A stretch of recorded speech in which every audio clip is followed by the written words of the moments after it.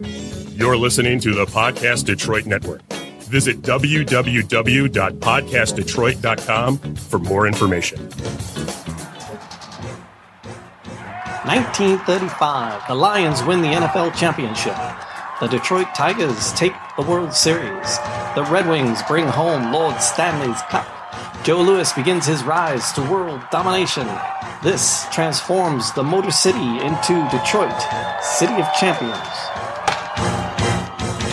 Detroit City of Champions, the podcast, just floating on a cloud, love man. That intro, Jamie. I love the intro, man. It is super cool. It is so cool. It's just fun, just floating on a cloud this week.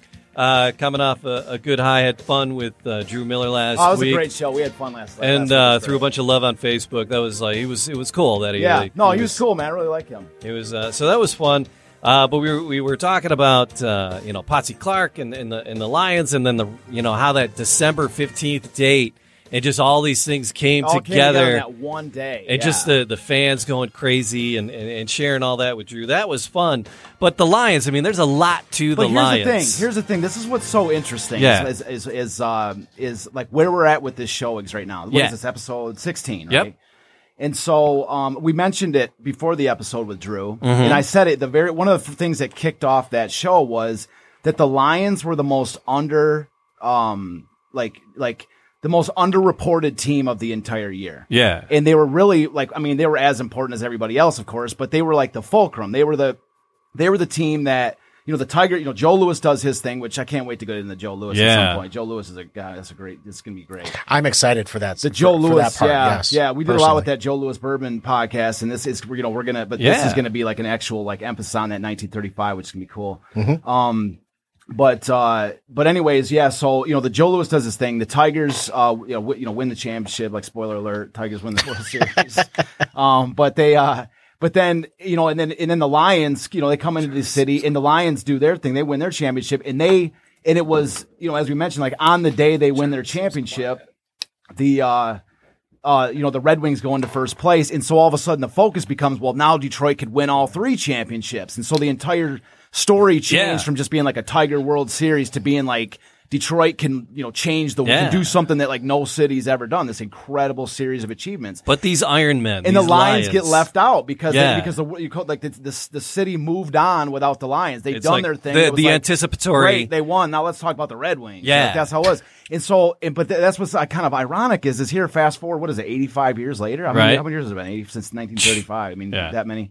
But here we are in the future, in the modern day, and it's kind of like I feel like, we already started getting into the Red Wings a little bit, and I feel like, it's kind of the stage is set to move on to the Red Wings right now. But at the same time, I want to do a reversal. I want to go back to the Lions. You know what I'm saying? Like we started getting into the Red Wings, but there's so much more to talk about with the Lions. You know what? And so I want to do what they didn't do in 35, which is, go back and say, hold on a second, put on the brakes. We want to go back and talk about the Lions. We're going to get this right this time. Yeah, that's what I'm saying. You have an infinite number of episodes to go. There's so much to you have so much to unpack. You have a lot of time. So take your time and let's dig in. You nailed it, man. That's what I was saying. Like I didn't want to move past the Lions too. It was such a great opportunity to have Drew on the show. So that's what I mean. It was, fun. And so, but I would like I say, I want to kind of, put it in reverse a little bit and go. Well, back he was available, so exactly. That's what I'm saying. Got to get while the getting's good, right? Yeah. Well, yeah, but I mean, it was great. We got to, because we actually left off the previous show talking about the transition from that Lions into the Red Wings, and so he was, it was a great, episode to have him. But I do, like I say, I want to go back and go into this because, especially since I'm hoping to get a friend of mine on for the next couple shows. Mm-hmm. His name is Tom Urich. And Tom Urich has got some incredible stories to tell. And I kind of want to, talk about some stuff today to kind of tee him up for when he comes on. Mm-hmm. I'm hoping we can maybe do 2 episodes with him at least. Yeah, sure. He has got some tremendous stories. I like having friends. And that's the thing about the podcast. And when Matt and I do our other podcast, the Man Cave Happy Hour, and let's take a second right now before we go too much farther and say thanks everybody for listening to this. Oh yeah, absolutely. And if you're listening to this and you haven't subscribed as of yet, subscribe. Subscribe and leave a comment. Comments really help. And they do. Comments they help us move up to the move up the list. And plus, if you comment during the show, we try to give you a little shout out. That's it. Yeah. And then, if you like this one, if you like the sound of my voice, and who doesn't really? No, I can't imagine who. They'd be fucking crazy. There's the Man Cave Happy Hour as well that Matt and I do. But the thing is that it's all about the stories, right? And there's so many stories. Yeah. And you are so connected in the research that you did for this book. You met so many interesting people, and there were so many people that helped you and supported you as you went through it. I would love to get their stories too. There's a lot of great stories. Like there's stories I've got that are like off of the City of Champions trail. Of making the story happen, of like putting it together. Like people that just. I went through like a 5-6 year stretch where it was basically like I was making a living as a traveling storyteller. Yeah. I mean, that's the best way I could equate to. I mean, there was one summer where I slept in, I bathed in every Great Lake surrounding the state of Michigan in the same summer. Like it wasn't bathing, like it wasn't camping and going swimming because I was out for the pleasure cruise of it. It was because I was like on the road and it was cheap to sleep out, in a tent living or whatever, and living in a river. Exactly, and bathing in a Great Lake when it's like that's what I'm saying. It was sounds really romantic till you realize that you were just kind of broke living in a van down by the river. That's what I'm trying to say. Like it was a utilitarian experience, where it was like the camping was like, I'd see people camping or whatever, and they're like, "Oh, what you doing here?" I'm like, selling books, telling stories, There was one guy, it was great. Just a quick shout out with this thing is, I was in Charlevoix and I was sleeping in my art tent in this really just beautiful marina down by the river, down by the lake, the river, lake, something like this. But I was sleeping in my art tent because it's just easy because I can drop the tent and sleep and guard my books, And so, anyways, there was a security guard. I'd come out of my tent for something or other.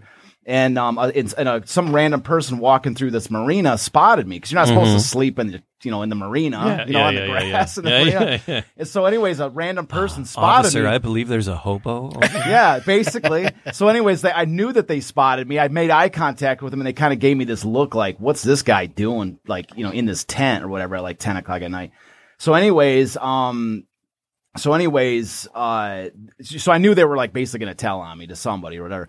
So anyways, out of nowhere, sure enough, a security guard came walking up, came up to me a few minutes later, and he says, "What are you doing here?" And I was like, "Man, I'm sleeping in my tent." And he's like, "Why?" I go, "Because I can't afford to get a hotel room, Yeah. And he goes, all of a sudden his whole demeanor changes. He goes, "Man, I've been there. Man, I've been there." And he was like, he goes, "You know what I'm going to do for you?" He goes, I'm going to reach around. He goes, "I'm going to get you the code for the marina showers." He goes, because he was like, "How are you going to shower in the morning?" I go, "I was just going to jump in the water." And he goes, "No, man." He goes, "I got the code for the showers." Not in the like, harbor. "You can go use the showers." I was like, "Dude, I was like, man, you have been there because this is like it's those small things which are such a pleasure. You're like a hot shower instead of a cold dip in the lake is at that moment it's such a it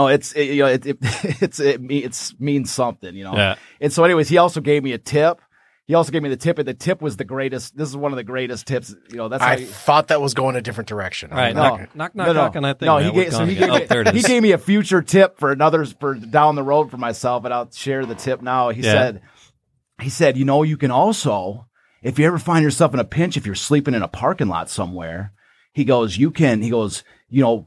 lot of people check out early out of their hotels. So like you can go in and shower in somebody's room once they look for a door that's open and then go take a shower in a hotel room that's waiting to be cleaned out by the maid. Oh my gosh. And I was like, I'm like, "Oh, thanks for the tip, bro." And then I was like, I'm not going to do that level, hopefully ever, but I'm like, that's a little sketch. Yeah, that's what I'm saying. I'm like, well, I don't want to get to that point. You know what I mean? I'd probably prefer to bathe in the lake if it got to that point, right? But it was just funny because he was like, man, he switched from being like an enforcer, like a law enforcement, to being like, "Bro, I've been there, man. I totally understand. Here's the code." I've got a million stories like that from the road, and it's like, we can dive into all kinds of different stuff. And that's the thing. I hope you bring in some of your friends, the people that supported you along that journey. Yeah. As you created these 3 books, Detroit, the City of Champions. Yeah, and this is a good one too. And the players. He is a die. He is. I tell you what, if there's anybody that's more bitten by the City of Champions bug, than myself, it would probably be this guy. His name is Tom Urich. It's I'm looking forward to bringing. I talked to him today. I'm hoping that they'll come in. So all right, So what do we got? What are we doing today? The Iron Men, the Lions, the Iron Men of the Lions. Man, you sent me this cool picture of the first picture. They took it at Cranbrook. Yep. I live right over there. Yeah. I live in the snotty part of town. Nice. I live on the Troy side of the snotty part of town. We live in the expensive school district, but in the snotty part of town right so there. Yeah, Cranbrook is this beautiful art university, if I'm not mistaken, art university, and it's just if anybody that hasn't been to Cranbrook, I mean, they actually you can actually pay for admission and stuff, I think, to go in. Yeah, I'm not even sure. Place, you can tour the place, and it's just like the coolest place. It's all these marble architectural sculptures, the entire building. That's great. There's a small community theater. Yeah, it's really cool. There's an ice rink. Yeah. They rent it out to the public, and then some of the schools play. My boy played high school hockey, and they played a bunch of their games there, and some of their summer league stuff happened there. So so it's cool. It's a university too. It's a college, right? Yeah. I mean, it's a small college or a high school. It's a high school, yeah. Because they have dorms and stuff like this there. It's a high school. And so that's where the Lions, when they first came or that's when the Portsmouth Spartans were relocated from Portsmouth, Ohio to Detroit. Right. That was their first training ground was Cranbrook. And so they stayed in the dorms. They used their outdoor fields for training grounds. And so that's the photo that we have up on screen now. So we talk about pictures and videos throughout this episode. There might be a couple of times if you're listening to the audio podcast, you always want to go if it's something that's like video or visual heavy. You can find us on Facebook or YouTube and see the other things we're talking about as we had these visual representations of. It was kind of a cool picture. So they stayed at Cranbrook when they first got here and started training. Yeah, exactly. So they came to. So they're basically the Lions when they first got here. Were they're like isn't there some kind of like a sea creature that goes from one shell to another get to a larger shell or something? Yeah. It's kind of like that. Like they came to Detroit and they they didn't like nowadays, like if a team comes to a city, they've got like multi-million-dollar workout facilities, they get a new stadium, they got all this stuff. Well, when the Lions came to Detroit in 1934, they didn't have any of that. Yeah. They were just but they were the team. They were the same players from Portsmouth. And so the first step is find a place to train, find a place to our like sort of headquarters. And Cranbrook was such an ideal spot. Sure. And so it was, fairly close to Detroit, and they, and so that's where they ended up training at. So, dorms and training there and stuff. And then their first field was University Detroit, University Detroit Stadium. And so they used a college football field as their first home. And so like they didn't have their own stadium, right? And I was actually talking to Tom Urich today, and he reminded me of something, which was that they initially, of course, the first, it was back then. A lot of times a football team would play in a baseball stadium. Yes. And so they approached the Tigers, and the Tigers were like, and this was Tom telling me this. He kind of refreshed my memory about something I'd read before. But Tom was saying, he's like, the Tigers were like, no chance. Really? Well, yeah, because the Tigers are in the midst of the 1934 pennant where they're drawing and you don't want 30,000 fans a game. Yeah. And you don't want the, extra lines and tearing up the front. field, and and the Lions were like a third. They're like hardly anybody. They're like, who's the Lions? What's that mean? Some NFL team. Like, what's the NFL? NFL, yeah. They were like second or third class sporting citizens in this case, and so the Tigers are like, no, we're good. We got 30,000 fans a game coming here. Yeah. We don't need the extra $50 a game for revenue from you guys, So we're good. We're fine. Thanks. Good. So maybe down the road sometime. Yeah. So they played at University Detroit Stadium, but in Cranbrook is where they trained at and stuff.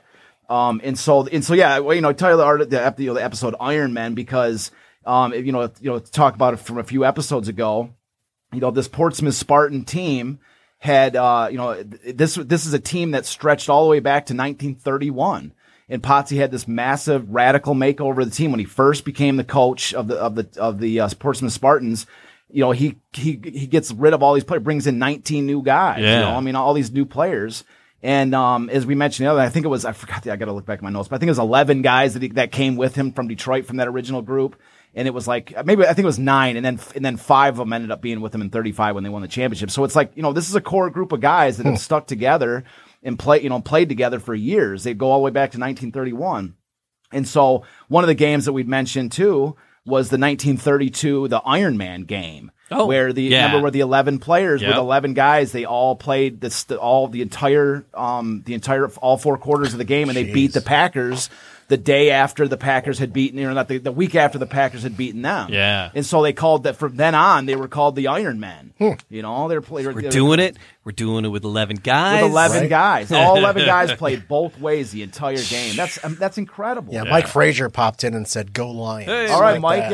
Dude, we're international. Mike Frazier's watching from Scotland, man. There it is. Scotland. Yeah, so we'll give a shout out to Scotland, one of my favorite places in the world. I love Edinburgh. He said, shout out to the Hibs. Shout out from the Hibs. Hibs. That's his football team. His for the Hibs. Team. Yeah. He wants to shout out for the Hibs, the Hibernian. That's the side.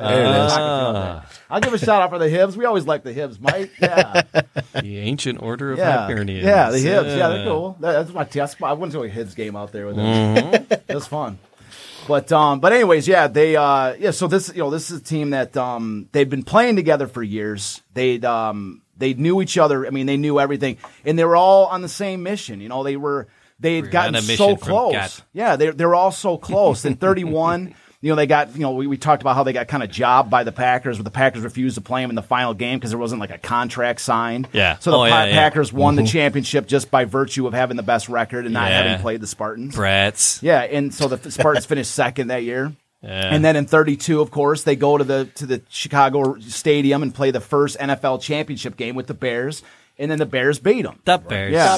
So the Bears beat them in that 32 championship. So they got close in that case again. And in 33, they lost their best player, Dutch Clark. Mm-hmm. And so they play so they still finish in second place even without their best player, Dutch Clark. And then they show up in Detroit in 34 for their first, to become the Detroit Lions. And in their first season, they go 10-0. They don't lose a game for 10. They win 10 straight games in their first season in Detroit, and then they don't give up a single point for 7 straight games. Still this day, a record. It's still this day. And so, anyways, they, and so they do all these things, and then of course at the end of 1934, they lose at the end of the season to the Bears and Packers, and they finish in second place again.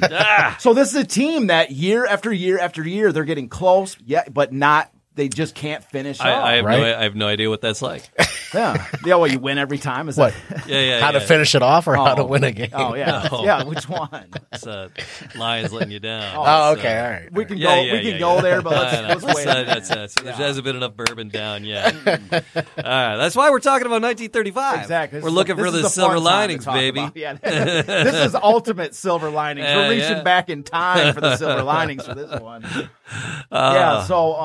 So this is a team, this core group of players. Potsy Clark's their leader, the coach that had brought them on, and they're on this mission to win a championship. Whether they didn't work out in Portsmouth, but now here they are in Detroit with new uniforms, and they're still on that same quest, and so.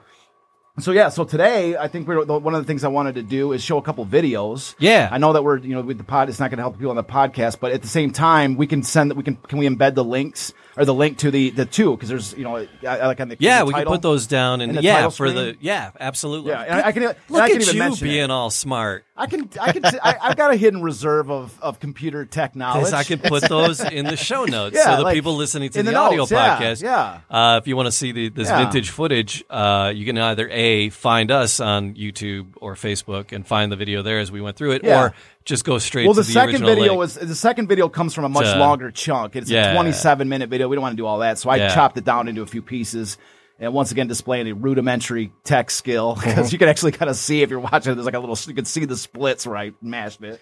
But all right, which one do you want to see? We got the 34 championship and the one you edited. Okay, so both videos come from the same YouTuber. His name his handle on YouTube is JSTube36. All right. So we want to hopefully send traffic to that guy's to his thing, because these are really cool videos. And the first one we're showing it's from November 26th, this is from what is it? Hold on a second. What's the date here?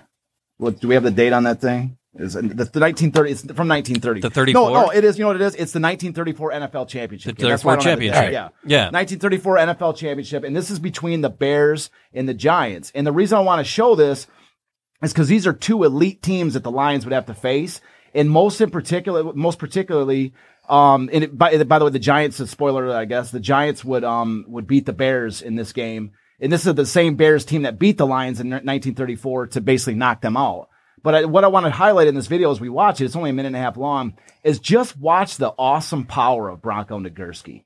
This is a man amongst boys. Right. And the reason I want to show Bronco Nagurski is because this is what the Lions had to overcome. And I also want, also pay attention to just the overall, the sort of the difference between the two teams. You're going to see the Giants that have like sort of an aerial attack, and the Bears are just pure power. There's not a bunch of trickery. They don't try to do too much stuff.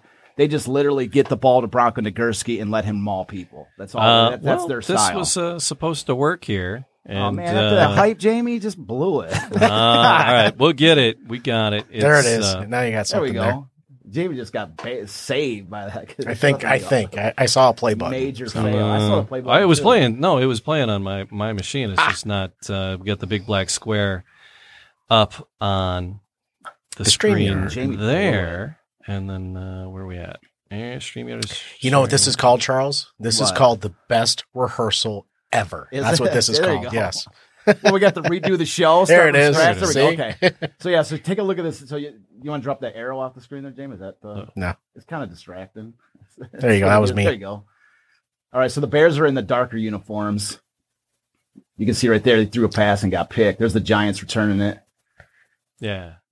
That was like I love the uniform. These uniforms are dark, black on black. The Giants were known for their aerial assault. They're always the Packers and the Giants were both really big passing teams. But there's Bronco right there. Look at him. Look at this guy. Bam. Oh, jeez. He's big. Wow.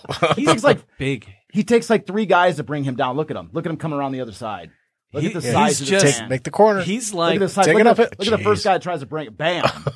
You cannot tackle this man. He just mauls his way right through the pile. Well, that's how they used to tackle. They just run into each other back then. It was with really him, another attack. Well, they could wrap up if they had to. But I mean, saying like Bronco, look at him. He's just ripping through lines. It takes 5 guys to bring this guy. Look at him. Just give a direct snap to Bronco and let him smash through. Bam. Oh, wow. He's just a mauler. That's all that's their offense. And the crazy thing is that he was equally as good as a blocker. He was probably better as a blocker. They would give it to a little fast guy and let him maul people, knock him down, and then he would the quick back. Yeah, there's the Giants. So that's the Giants' aerial assault. Yeah. Wow. You see what I'm saying? They could run a little bit too, but there it is right there. Jeez. Yeah, but you can see these guys are athletes, man. A lot of times, there's an impression that these guys from the 30s are a bunch of wimps, like they're a bunch of skinny little runts. Yeah, no. But these guys are tough, man. They're tough. Well, and the pads they wore were much less protective, if any. Yeah. When they were taking hits, they were taking. Yeah, hits. One of the things I can't wait to bring in Tom Urich is because one of the interviews he's got is with the Lions trainer, and he actually makes a very solid case that that the leather helmets of back in the day were better for players' safety than the current helmets of today. Wow, really? And I'm telling you, I actually wrote about it in my 3rd book. And it's just like you just can't I'll give you just a little brief summary of the concept. Is this actually what the guy says in the video. We'll listen to his exact words, when we bring Tom in here. But the Lions trainers, and they say, well, what's the difference between the game today and the game back then? And he says, well, the equipment the equipment on the players is different, of course. And he says, but I don't mean it the same way you mean it. He's like, I think you look at it as like, oh, we were inferior because of our leather helmets, and it's like, but actually, I think it was better for players back then, because think about it. If you're playing a football, which is a collision sport, and you have a what's better to get hit by? What's better to get hit by? A soft shell, a leather helmet with like sort of a hard leather shell with a soft padding in the middle of it, or a plastic helmet. A solid plastic helmet with a steel face mask. Yeah. What's better for the opposing player to get hit by? Right. You know what I mean? You see what I'm saying? Like you're wearing like a torpedo on your head. Sure. You're wearing like a knight's suit of armor basically with that helmet. And so what it also does for the player that's wearing the helmet is that it gives them a false sense of security that they can just dive into a pile because their face isn't going to get mangled. Right. But so you're leading with your head, you're leading with your face in some cases. But back in the day, if you didn't have a face mask, it prevented you from leading with it's your natural governor switch to keep your face from getting mangled. Yeah. So you would turn your face when you made the tackle, so you wouldn't have these just raucous smash mouth collisions. Yeah. It would be more wrapping up to avoid your face getting caved in. So what do we have now? Unnecessary roughness, 15 yards. Now they have to legislate everything in the game. They have to say, oh, you can't do this, you can't do that. Back then, they had 27-man rosters, and it was roughneck, man. I mean, they're dragging people down by the necks. So I mean, they're but that's what I'm saying. So at the very least, it's a interesting argument. It's an interesting debate to have. Yeah. I've actually had the debate with modern day fans, and they get actually kind of pretty upset. They're like, people get mad about it. They're like, well, how dare you think that the Bass is better than today? And you're like, dude, it's an argument. We're trying to make a conversation here. But at the very least, it is a potential. All these concussions in the NFL today. What if the answer to that question is to go back and, go back to the past and wear leather helmets? I mean, what if that, what if that was the answer to that question? That would be beautiful. I mean, how amazing would that be? Oh my gosh. But the evolution of the helmet, just one last little point on it, the evolution of the football helmet, you can actually see it when you're reading the history of all these different, NFL teams or whatever. You can see it in 36, 37, you start to see players wearing these small little plastic, face mask bars. Yeah. Just it was plastic. And they're no doubt wearing it because maybe they got their nose broken in a game. And so now they're wearing this plastic bar to protect their face. But now when they're wearing this plastic bar, they're breaking other people's face. Yeah. Right. And so now they got to wear a bar to protect their face from the other bar. And as you can see the evolution, it didn't necessarily evolve. I mean, they played without face masks for 30 years. I mean, there's a guy we're going to see in the next video. There's a guy named Bill Hewitt. He didn't wear a helmet at all. He didn't wear it. You'll see him. He's all over the field. He's a Hall of Famer. He's a friggin' Hall of Famer. That's a man's man. Yeah, he didn't wear a helmet at all. And that's what I'm saying. These guys, a lot of times we look with our modern day eyes. Yeah. And when we look at the past, we see oh my God, look at that primitive equipment. Right. Look at how primitive that stuff is. Yeah. But maybe it wasn't primitive. Maybe they had it right. Maybe we fixed something that was never broke. Mm-hmm. Maybe the evolution that the game took with wearing face masks and all this stuff wasn't necessarily the right trajectory. It went on. It wasn't an evolution at all. It was just the way that it went. It wasn't necessarily the way that it should have stayed, I guess. And so interesting. It's something to think about. And like I say, when Tom comes in, we'll dive even deeper to that conversation. Thanks for that. Yeah. So every once in a while, my tangents will pay off a little bit.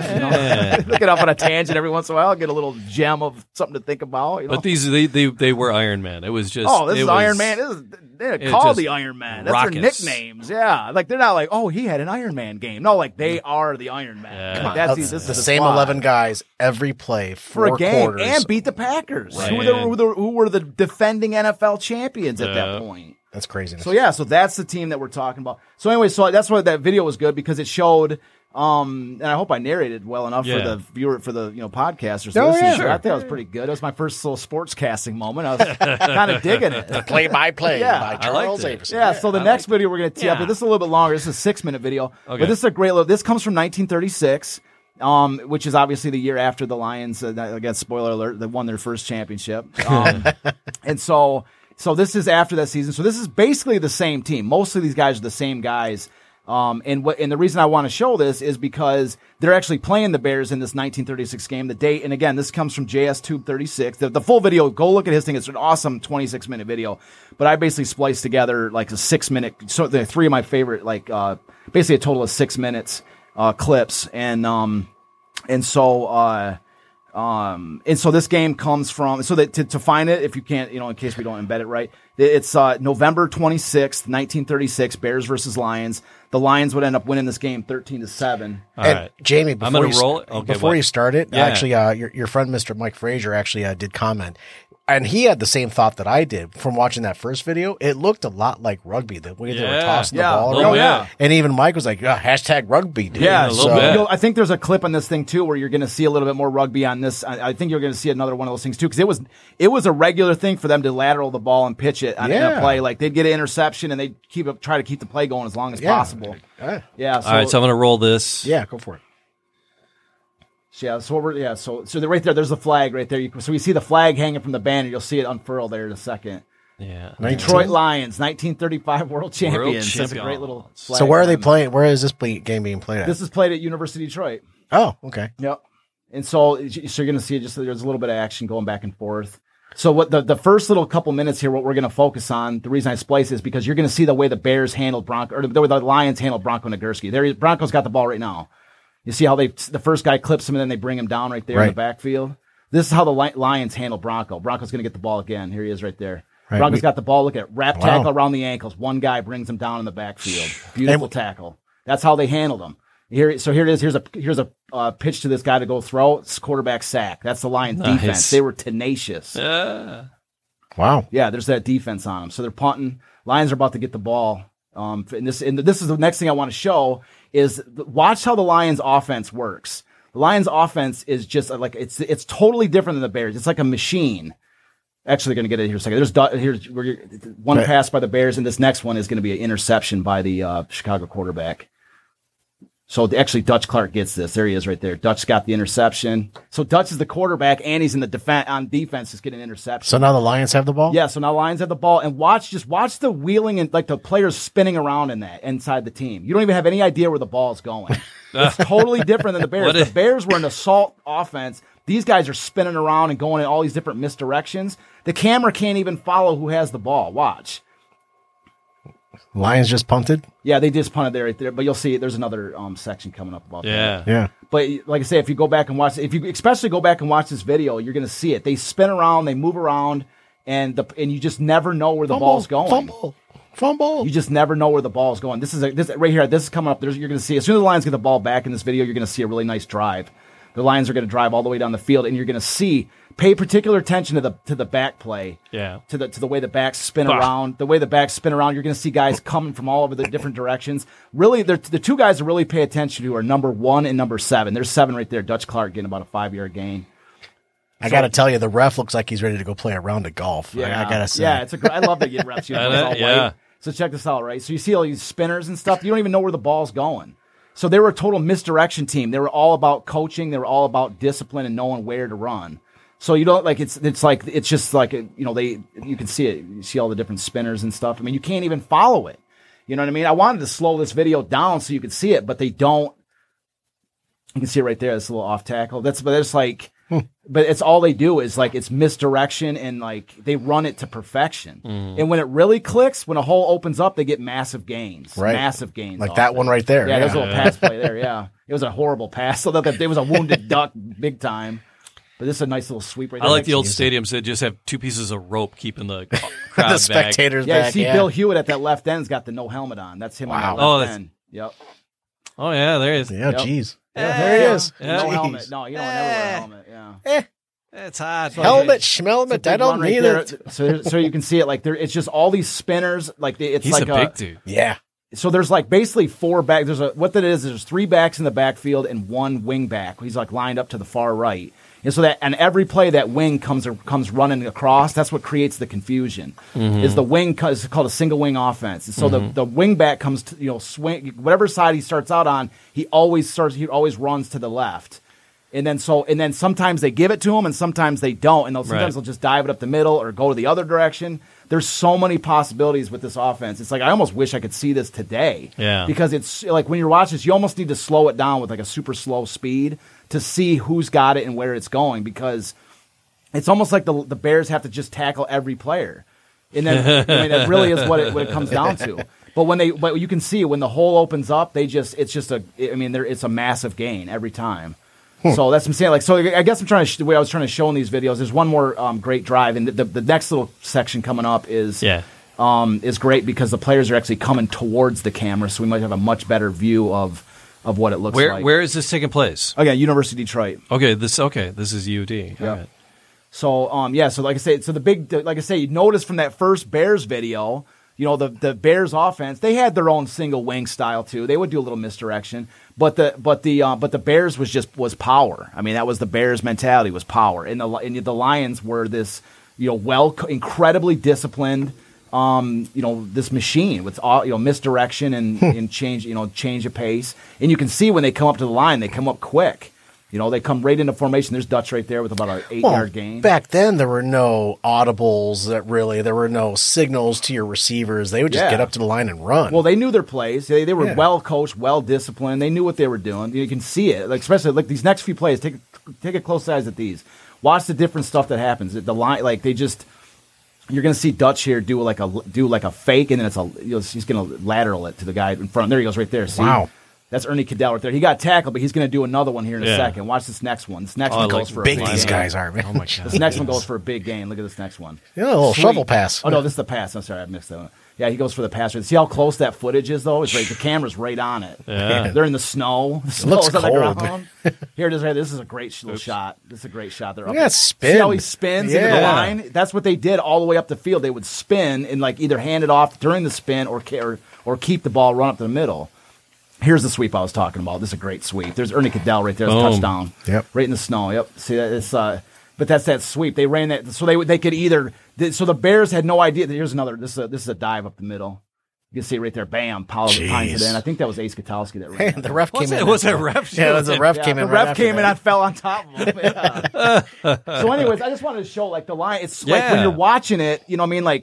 It's so crazy. You can't even really see what's going on. Yeah. And even if you're watching the screen, anybody that actually clicks on the video and watches the full 26 minutes, it's crazy because you can't, even when you're watching the video, it's almost hard to follow what they're doing. Yeah. The ball's you see guys crossing, spinning, doing all kinds of stuff. And then all of a sudden, you see a guy out of nowhere running down the field on the left side of the field. That was their style, was misdirection and being incredibly well coached. Mm-hmm. Whereas again, the Bears were like this, here's the ball, here's Bronco, try to bring him down. That was their. I mean, they did some passing and they did a little misdirection, but it was the Bear. That's why at one point I said Bronco Nagurski was kind of like the Shaquille O'Neal of the NFL at the time, because Shaquille was once you got him the ball, he was dunking on you. He wasn't going to really pass or anything. He's got the ball. He's going to body you, and then turn around and jam it. And if you tried to block it, he's probably going to break your arm. That was Shaquille O'Neal was such a dominant, overpowering center. Yeah. You know what I mean? That's, there was no really, he didn't really do any kind of razzle dazzle, he's just I got the ball. There's the hoop. If you put your arm in front of it, your arm and the ball are going in the hoop. That's how Bronco was. And so that's what I mean. So Bronco was just such, hit, but the other thing that's interesting is Dutch Clark, who was number 7 on that video, who got a ton of those carries. He got that interception in the video.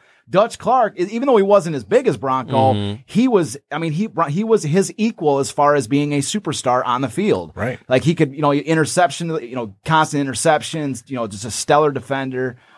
He could actually, make dive tackles on Bronco and stuff like this. He was just an incredibly smart player.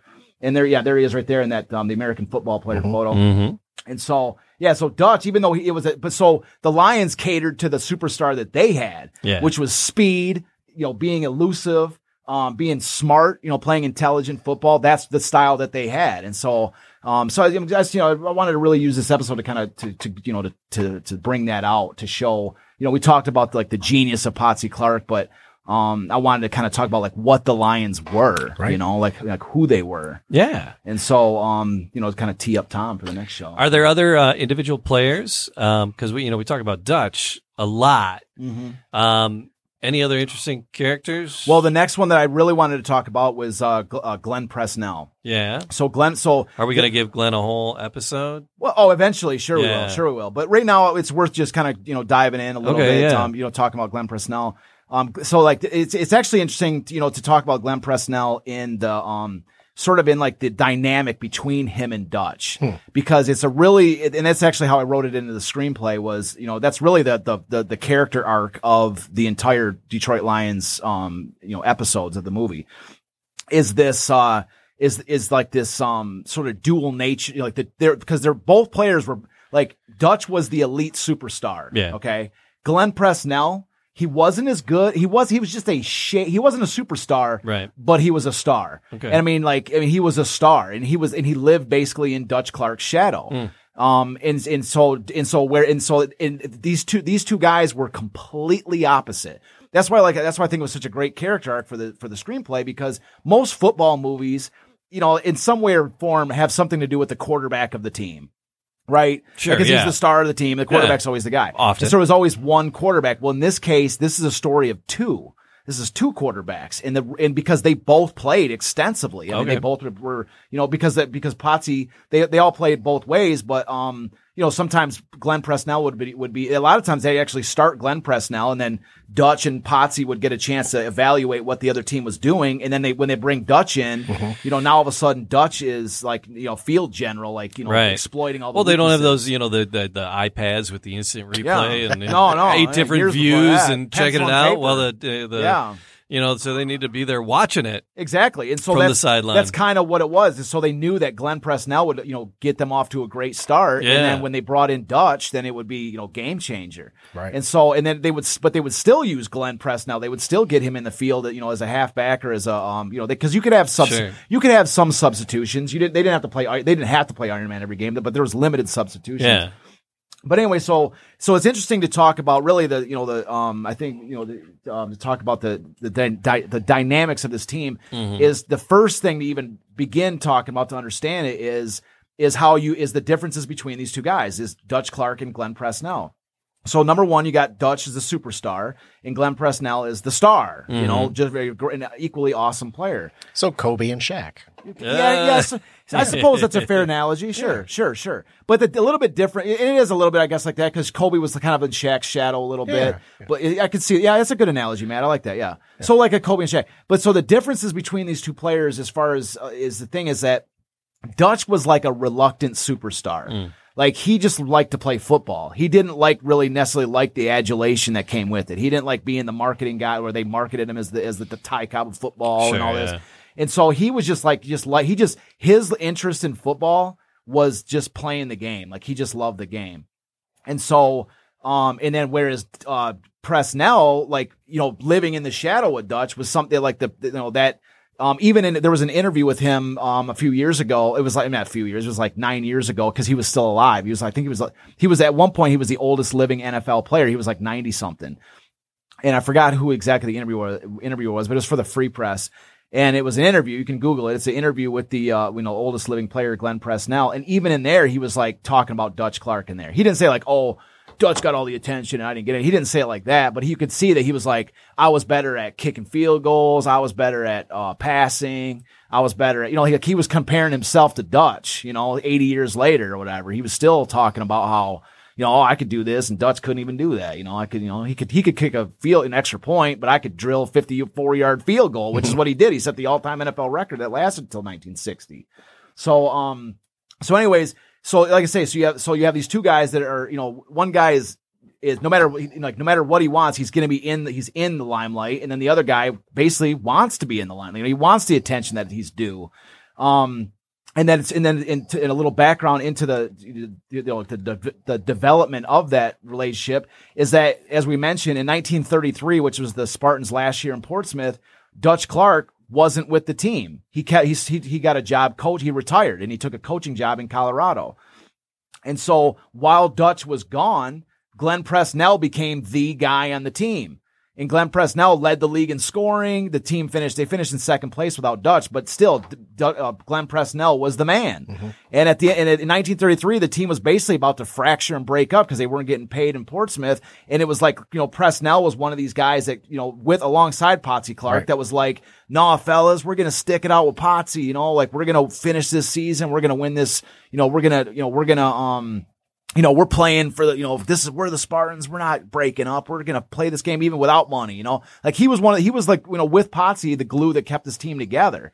And so when the team moved to Detroit in 1934, the only reason Dutch came back, well, I mean, not the only reason because he loved playing football, of course, but it was because the Lions, paid him a ton of money to come out of retirement. They made him, if he wasn't the highest paid player in the NFL at that point, he was one of the highest paid. And so they in essence, they lured Dutch out of retirement with money.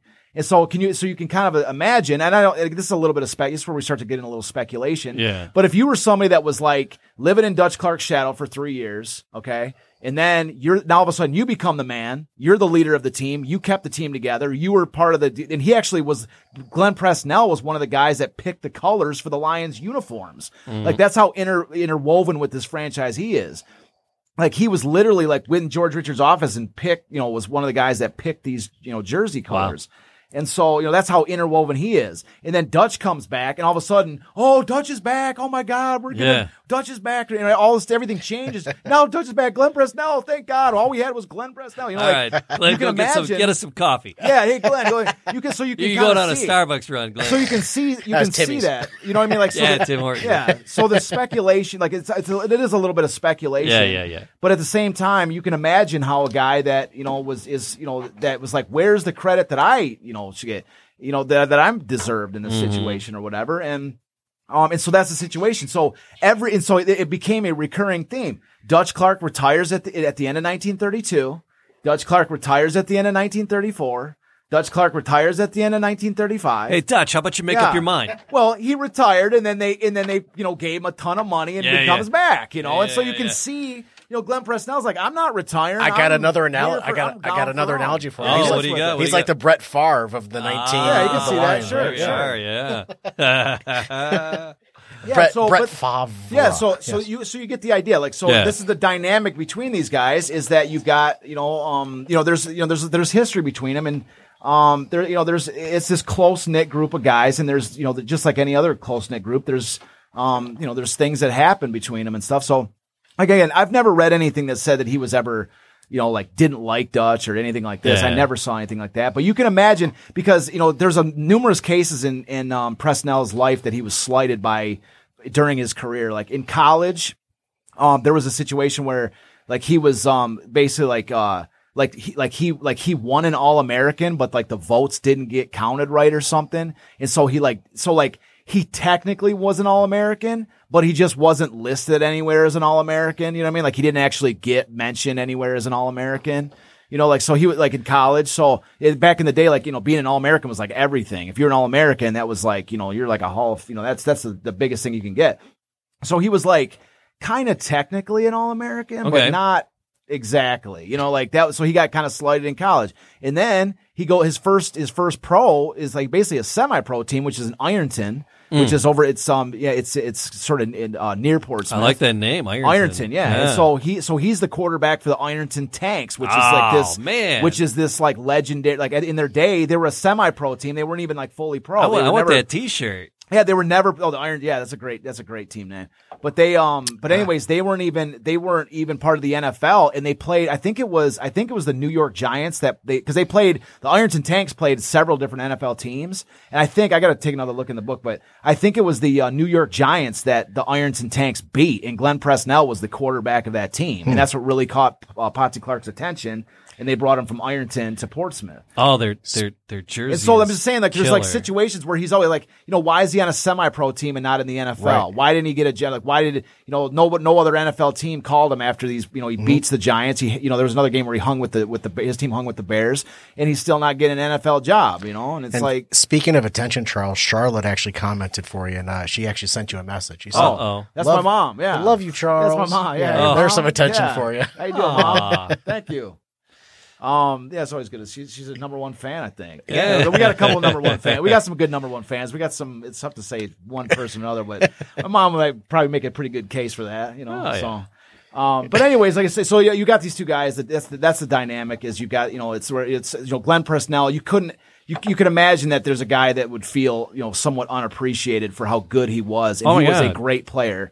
And that's why the sort of the discussion of who these players were and who the team was sort of begins with that. So yeah, I just there's the Ironton Tanks jersey. Wow, check Look that at out. that thing, dude. That is so sweet. That's gonna be up on Wearing Funny. That's awesome. Soon. Yeah, in case you can't see it if you're on the podcast, it's a red jersey with a a tan T in the middle. Yeah, that's cool. And it's got the little tan strips. And their other one just says Tanks. Yeah, that is so. I know that's such a great name, the Tanks. Like, where's the? How come nobody uses that nickname? Oh my God! Yeah, that's a great. Everybody's fighting for the Redskins or the Indians. Yeah, the and Tanks. It's like that's sweet. Like dump the racial things and give me the Tanks. Why not fish back into NFL history a little bit and bring back some of these old team names, man. Yeah. No, there's another team that was cool called the Steamrollers, which is like a cool name, That's called the Steelers now. Yeah. So. Or the Yellow Jackets, which is kind of a cool name. The Yellow Jackets, stuff like that. Those are old NFL teams. That's what I'm saying. Like, why not bring some of those names back? Those are kind of cool. So we were talking about the Lions